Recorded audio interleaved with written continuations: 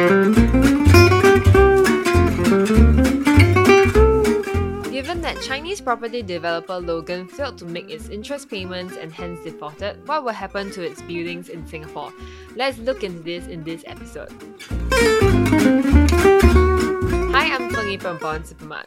Welcome to another episode of our podcast series where we share with you about newborn issues and hold discussions on the fixed income market.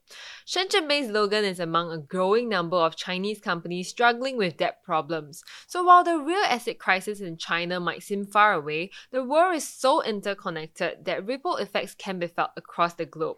And surprise, surprise, Logan Property has residential projects here in Singapore. And that got us thinking, what happens if my property developer defaulted? So today we invited an expert to answer some of the questions we have. Welcome, Jeffrey. Thanks, Feng Yi. Glad to be here. Yeah, I understand that you are a property investor yourself and have been serving clients in the financial industries for over 23 years. So could you quickly, briefly introduce yourself to our audience? Sure. I've been in the banking industry for close to 20 over years. Been covering corporate banking where I lend to real estate companies, developers. I've been a sell-side analyst. I've almost done everything short of washing dishes and cleaning the toilets. But the thing is that one thing I learned about when I was young was I read Robert Kiyosaki's book, which is Rich Dad, Poor Dad, and you should always have a side gig. And you should not rely just on your salary from your employer alone. So I actually invested in property since 2000, year 2000, and I've been investing ever since. So it's been a long story. I mean, 16 properties, a lot of wins and losses, but generally wins, thankfully. Yeah. Wow. We are in luck. Very excited to see you and share your experiences with us today. So thank you very much for joining us.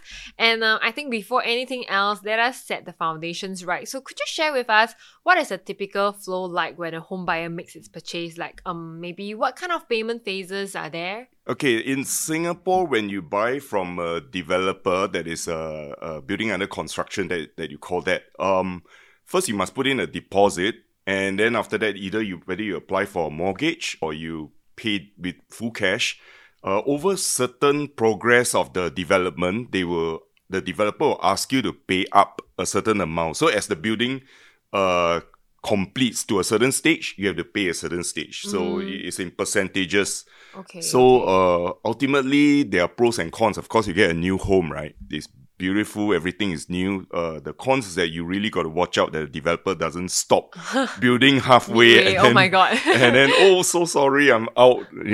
So that's one thing we need to look out for. Yeah. I think I heard of the progressive payment scheme. Sometimes when my friends, they discuss about BTOs, I think that came up. Yeah. Yeah, that's right. For those who are not certain, right, BTO actually refers to build to order flats in Singapore. Yeah, so that's for Singapore case, right? So how about payments and what are the schemes like in other countries? Are they very different? In Malaysia, it's pretty much the same, right? So when you buy, you have to pay a down payment, 10% or 20%. After that, you get mortgage if you want to.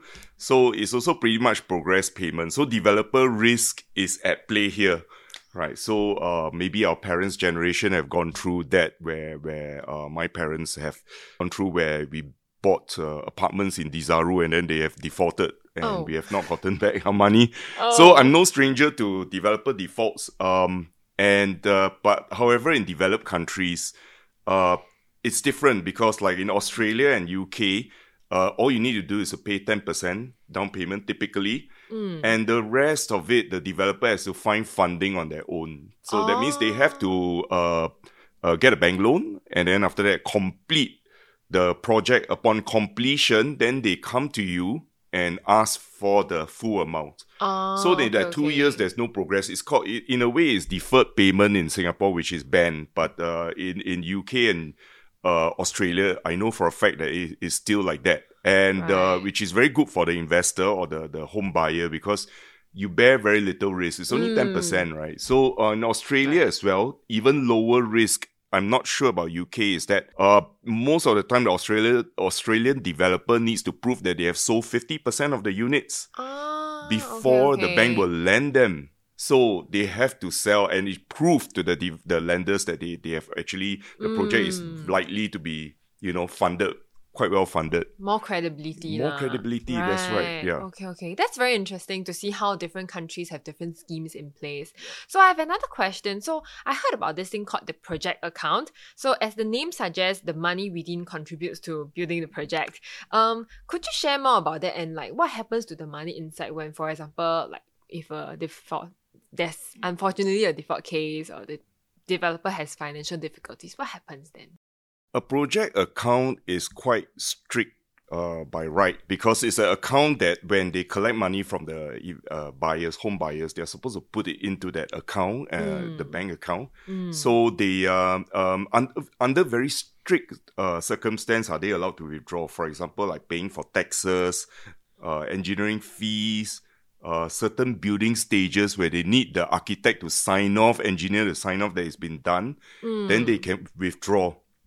Right, but there are also, of course, Singapore is very well governed. I've heard of cases where in China, as for example, where the even though there's a project account, developers have been known to tell the investors to, hey, don't put into the government assigned project accounts, and then put into a private one. Of course, then the developer will siphon it off. That is what happens in some of the developers in China. But in Singapore, it's pretty much protected. But having said that, right, when a developer defaults or run out of cash, usually the project account probably is quite fully drawn and there's nothing left, right? There's very little reserves left. If you're in trouble, means that the cost overrun or you're unable to sell the projects. So the cash flow must be very tight. So whenever a developer defaults and someone takes over, a liquidator takes over, the project account is usually exhausted. And to continue on with the project, whoever takes over that project, usually is the creditor that's secured. Usually is the bank. There may be a premium top-up that's required by the investors, right? So to continue to enable the project to continue, that's the danger, that's a risk. Even though it's very well protected, it's still like that, yeah. Alright, so it seems like the project account cannot really safeguard investors when it comes to a default. So it's quite hard in that sense. Then what other options can the home buyers take? Well, other than the premium top-up, right, that seeks to appoint a new contractor, right, you can, the liquidator, right, will take over the project and then sell the land away. And then after that, whatever proceeds will be used to pay the bank back. And then if there's anything left, then the investors or the home buyers will receive whatever is left. From my experience, for such a situation, usually very little is left. Because the first charge, the developer with the first charge, the bank with the first charge usually gets most of the bulk of the loans, the proceeds back. Okay. And then they have to cover their loans, right? That's why it's called first charge. But then after that, what's left for the rest is usually no more. Nothing much. Right. Okay. Then I'm wondering if there are cases where, like, as investors, I can maybe sue for liquidated damages and all that. So if we really want to sue, right, I'm also thinking whether is it feasible or not. Because as an ordinary person, I feel like, will the buyers have enough fees and all that to pay for lawyer fees and all that, right? So in Singapore, I think previously it's quite exorbitant, right? To get everybody together and then say, hey, I lost money investing on a project. Then, because if you appoint, first of all, you need to get together, just like a collective sale process. And then you need to appoint a leader, because you can't have like 100 buyers voting and having a Telegram chat and then voting what to do.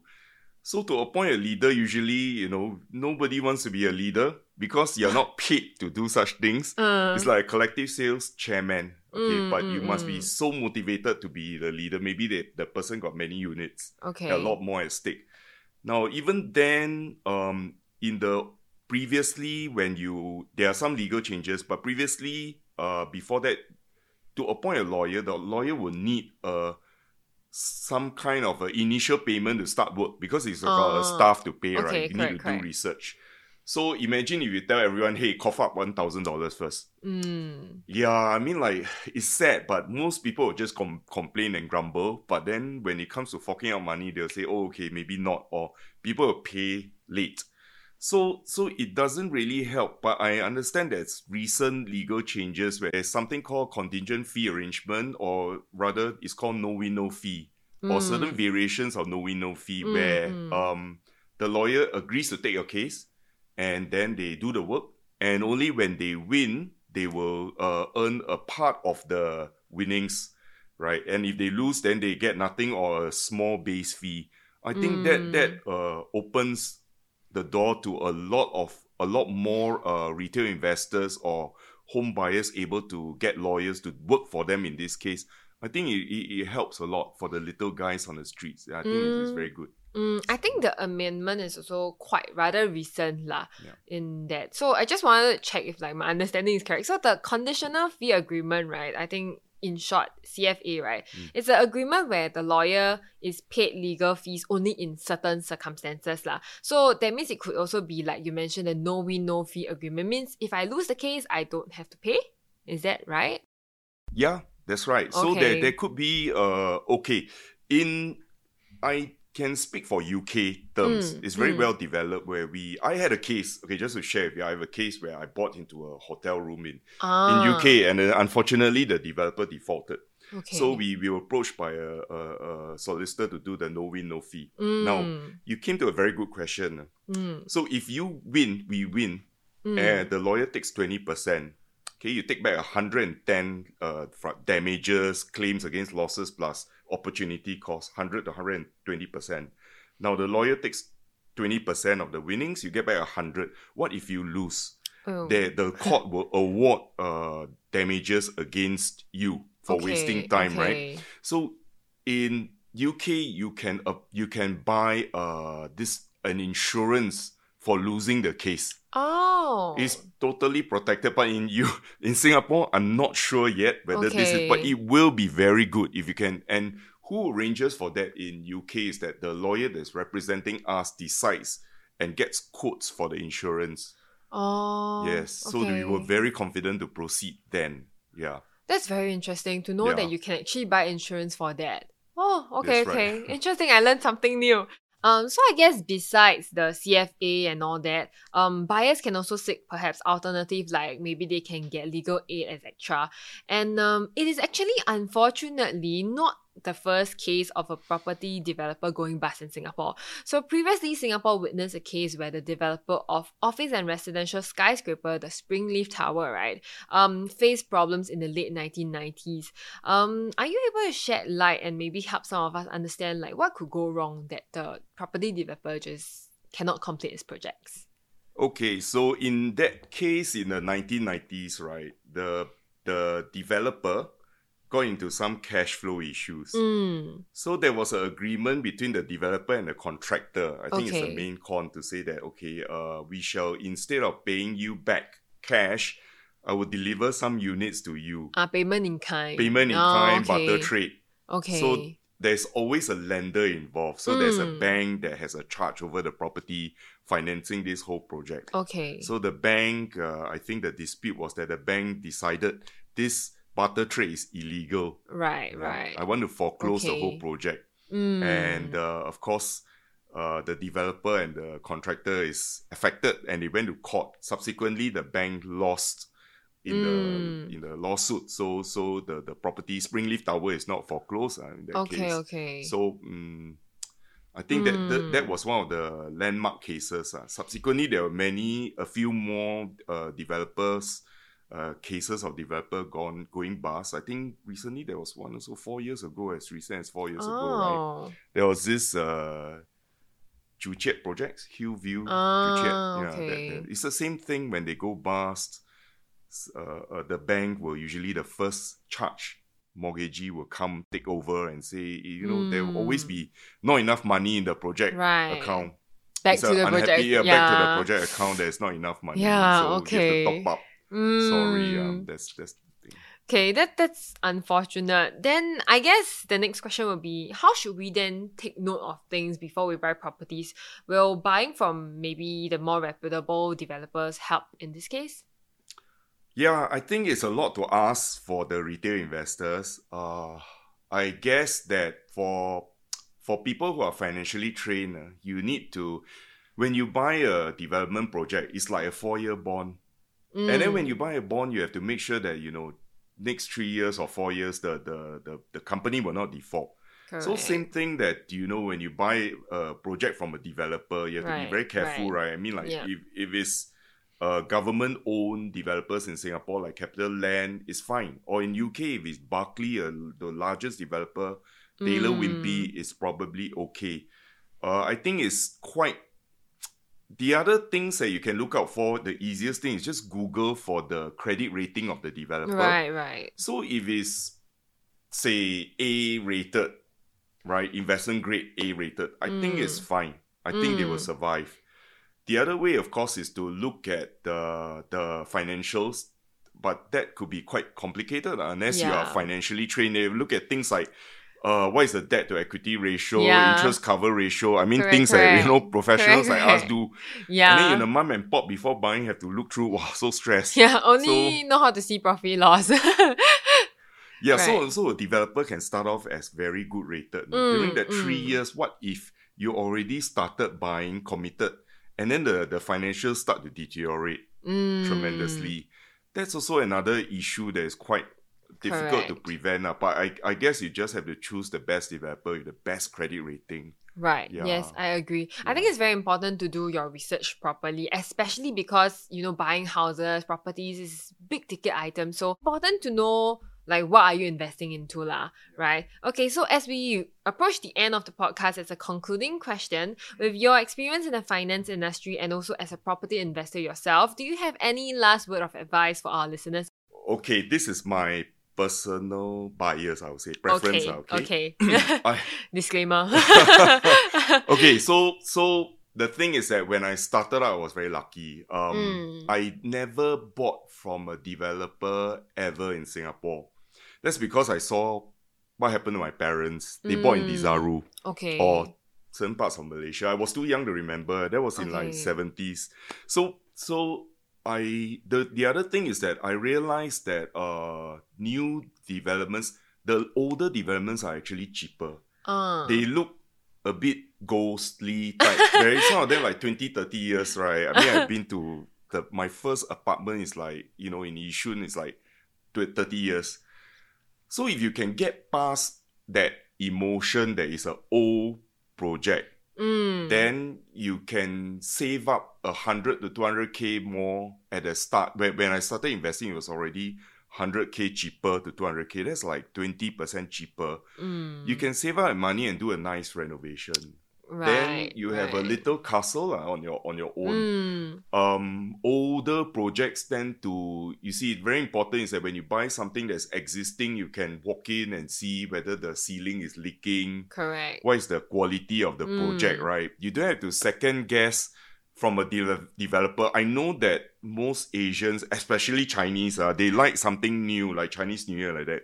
New notes, right? But not environmentally friendly, right? Yeah. So you prefer to give ang pao using WeChat or whatever. Yeah. Or pay now. PayLah, right? PayLah. Yeah, right. So when you buy something new from developer, there's a lot of shiny brochures. But okay, the view of the condo, the apartment is not like that. And the surrounding you do not know. And then what is the view of the place when you bought the apartment? From the 15th floor, what do you look at? Do you look at rubbish chute? Correct. Do you look at the neighbors washing because the next building is so near? Is it shown in the brochure? I'm just saying that I would rather, even if you need to pay the same amount, I would rather buy something older, so I can walk in and see, okay, what's the view? Like more concrete is already there. Correct. I can see is it very near to the neighbor? I can see it looked in, what is the view like? And if there are any defects, straight away I can negotiate down the price. Right. So that is why I advise. Plus, not only are existing apartments cheaper, generally they're cheaper, but the thing is that if you buy it very old, some of them can go through a collective sale.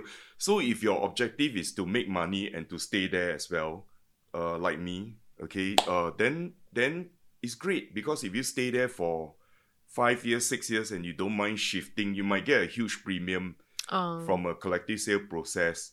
Yeah, but some people don't like it. But even then, if you want to stay there for a long time, it still pays to buy something that is not new, but maybe 5 to 10 years. If you want to buy something with a collective sale element, maybe you buy something that's 20 to 30 years old. Okay. That is prime for it. So, but whatever it is, if you buy new, it's like cars. If you buy straight away, the project develops. Once you turn on the ignition of the car, and it depreciates 30%. I think property is not like that, not so bad. But I think there's a premium, 10 to 15% premium. So once you move in, then it becomes old already. Then we're going to sell to somebody who wants old property.